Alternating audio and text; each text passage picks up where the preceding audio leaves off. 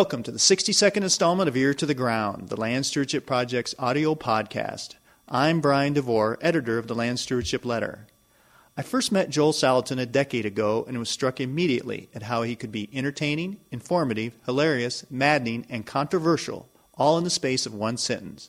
But Salatin doesn't just talk about sustainable agriculture, he practices it every day. For decades, Joel Salatin's Polyface Farm in Virginia's Shenandoah Valley has served as a model for how to raise livestock in diverse pasture systems. Polyface integrates not only different species of animals in a system he calls stacking, it also integrates those animals into the natural environment. The result is a system that produces healthy food in an efficient manner that is good for the land, the consumer, and just as importantly, the farmer. Salatin's books have inspired a whole generation of people to give farming a whirl, and no wonder, his enthusiasm is infectious. I've met innumerable beginning farmers who credit Salatin for giving them the courage to step into the agrarian life. With book titles like You Can Farm, Salad Bar Beef, and most recently, Everything I Want to Do is Illegal, Salatin is a prolific writer who knows how to entertain, educate, and at times infuriate. Salatin's farming system has also been featured in numerous media outlets, and Michael Pollan's best-selling book, The Omnivore's Dilemma, devoted an entire chapter to Polyface Farm. But nothing beats actually listening to Salatin speak about farming.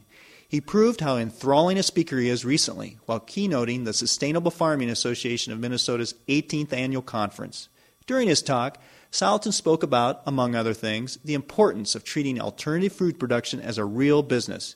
He also laid out a 6-part outline for creating a sustainable farming operation. Here's an excerpt of his talk. Now, I appreciate, you're looking at a guy, I don't even have a business plan, I don't have a sales target, a marketing plan, nothing, okay? So, I'm all about being contrarian against Wall Street, typical Western reductionist, linear, disconnected, individualistic, fragmented, systematized thinking. But we've got to be careful about voluntarily marginalizing ourselves by choice, saying, this farm's going to be me and Matilda. We don't want no employees. We need to understand that our farms are more than business, yes. But at the end of the day, you can't flop your chicken on the IRS table and say, here are my taxes. And we need to have businesses that actually generate a profit and a cash stream that will attract and romance the next generation into it, that they won't feel like the poorest guy in the neighborhood, that they can actually have enough money to put shoes on their children's feet and take the spouse out to dinner once in a while and do some normal things, maybe even go to an art museum. Imagine a farmer at the art museum, If we're going to have, we need to have as a vision in our movement that farmers earn a white-collar salary.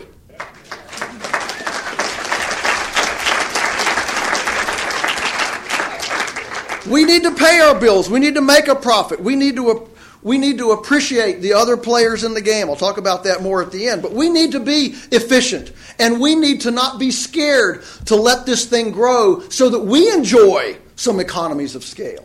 I know saying that makes you sound like, he's coming from the dark side. But the fact there are economies of scale.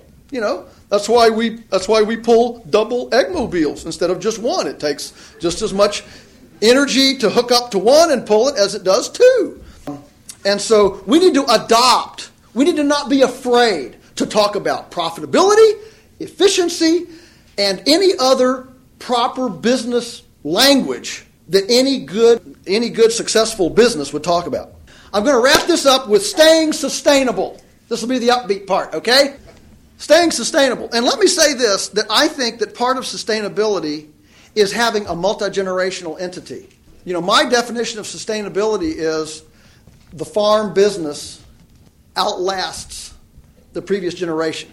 If we don't have businesses, if we don't have farm businesses that can attract and romance and the next generation into them, we're not sustainable. I'm going to give you a 6-part sustainable business, what I see, what we have to be doing to stay within the context of everything I've described to stay sustainable. There are 6 components of this. Production. Production would include stacking, aesthetic and aromatic pleasantry. Okay? If every part of our farm is not a place where a kindergarten class can come and sit on a 5-gallon bucket for an hour and enjoy, we got problems. mean, that's why the butcher and the baker and the candlestick maker got run out of the village, because the industrialization, they got so stinky, smelly, polluting, and anti-human, nobody wanted them around. And when you ostracize the butcher and the baker and the candlestick maker to outside the village, they start cutting corners, environmentally, economically, nutritionally. It's only when we re-embed the butcher, the baker, and the candlestick maker in the village so everybody sees what goes in the front door and what comes out the back door that we actually have transparency, and with the transparency comes the ultimate accountability. We need to be practicing relationally symbiotic plant, animal relationships. We need to be doing lots of relationships. You know, industrial agriculture doesn't want any relationships. I mean, they don't even want farmers. They think it's great that we now have twice as many prisoners locked up in prisons in America than we have farmers. And this is so successful that we should export it to other countries and they should be like us. But we are in the relationship business. We're making relationships between cows and chickens, between earthworms and cows and pigs and compost and all of these neat symbiotic, synergistic companion relationships. That's our job. That's what we do, is build and massage and heal relationships. We need to be about scalable and economies of scale. I talked about that already a little bit. We need to be dealing with multiple use infrastructure. We need to appreciate that we don't want single use, highly depreciable things on our farms. We want multiple use infrastructure. We want to be seasonal, so you have downtime, so you can come to a conference, so you can think, so you can read a book. Seasonality. We need diversity to create an exciting life. So we're not doing the same thing every day, a day. So there's no drudgery. The diversity creates this excitement. So those are some of the aspects of production. And then we need processing. Processing, a real local food system, a sustainable food system that works, include processing. We gotta get it customer ready. You know, most people don't want us to go in and slap down an Angus steer on their kitchen table and say, "Here he is. Catch him.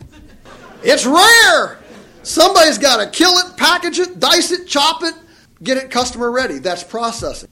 The third component is marketing. Somebody's got to market this stuff. And this is where many farmers fall down, because many farmers, we don't want to be with people. We want to be out, smelling the humus on the back 40. And most farmers don't like to do this because we get so emotionally wrapped up in what we're doing that we take it personally when somebody doesn't want to buy from us. And so because we're so paranoid of being rejected, we never touch anybody with a sale, because what if he doesn't want to buy it? And of course, we're wired this way. I understand. We know what stops us more than what makes us go. That's why we call them stoplights and not go lights. We're wired that way. But we got to get over that. It's a big world. So every one of these, this sustainable business system, this local food system, needs a gregarious storyteller schmoozer. And if you don't have one in your organization, you got to find one. I'll give you one guess who it is in mine. And if you don't have one, go get a former Amway distributor that can sell a hat rack to a moose, and sign them up. Somebody has to sell. Selling is hard work. There's lots of venues, CSAs, farmers markets, restaurants, institutions, your neighbors. We use metropolitan buying clubs, retail, internet. There's tons of marketing venues. And we need people to be able to articulate the story and put it out there. The fourth is accounting. Somebody has to watch the money. Somebody's got to balance the checkbook. And if your accounting is you put everything in a box and at the end of the year, find what's in there, it's not going to be very effective. The fifth part is we need distribution. We need to be networking and working together, economies, and running these distribution networks as self-standing, separate business entities. This is fast, in my opinion, becoming the weak link with energy prices and just the whole distribution network. And finally, we need patrons.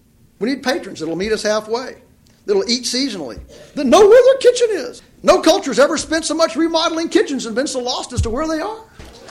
I remember well, I'll be very sexist here, 30 years ago, every one of our women customers, and the sales were through the women, every one of them knew how to cut up a chicken. That was just like, generic, eclectic, ubiquitous domestic culinary knowledge.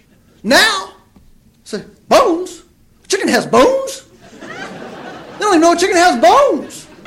Had a lady whisper in my ear at a Metropolitan Buying Club drop a few weeks ago. She pulled me aside. She says, "How do you make a hamburger?" I said, "You're kidding me." She said, "No. He said, my husband and I have been vegetarians for 15 years, and now that we found out we can save the planet most efficaciously with mob stocking, herbivorous, solar conversion, lignified carbon sequestration, fertilization, pastured livestock, we got to eat this meat, and he wants a hamburger. I don't know how to make it. I mean, it's like Wes Jackson says, we don't have an information explosion, we have an information implosion. And so we need patrons who want to learn and be a part of these, domestic culinary skills. Use the whole animal. You mean he's got a tongue? Yeah, he's got a tongue. People who are interested in quality and integrity, we call them our cheerleaders. And these people become our support network. We all work this together. This is our lifeline as we continue to heal the food system. So finally, in conclusion, all right. Here's the thing. As we go out about our daily lives, and this room is full of everybody from hardcore farmers to hobby farmers to non-farmers to city people to chefs to college students. Here's the thing we've got in common, folks. We all eat. We all have a responsibility to create sacredness and nobility in that act.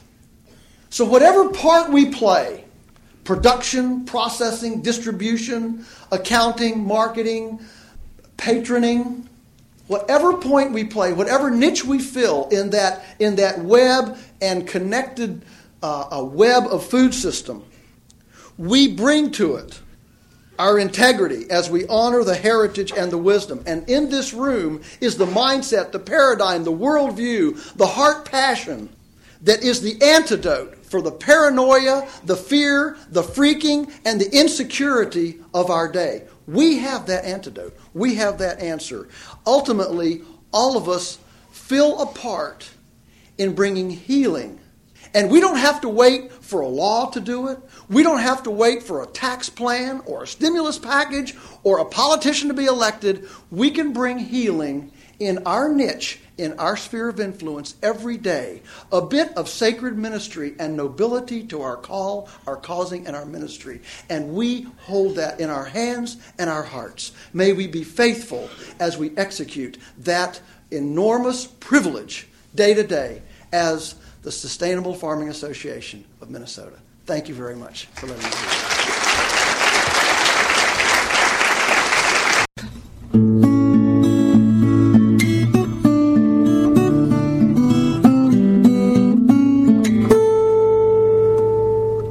To learn more about Polyface Farms, see www.polyfacefarms.com. That's polyfacefarms.com. The Sustainable Farming Association of Minnesota's website is www.sfa-mn.org. That's sfa-mn.org. If you'd like to comment on the content of this podcast or have story ideas, contact me, Brian DeVore, at bdevore@landstewardshipproject.org, or you can call me at 612-722-6377. A special thank you goes out to Laura Borgendale, a Western Minnesota musician who provided Ear to the Ground's theme music. And a very special thank you to all of Land Stewardship Project's members who make initiatives such as this podcast possible. If you'd like to support the Land Stewardship Project, see www.landstewardshipproject.org for information on how you can become a member. Thanks for listening.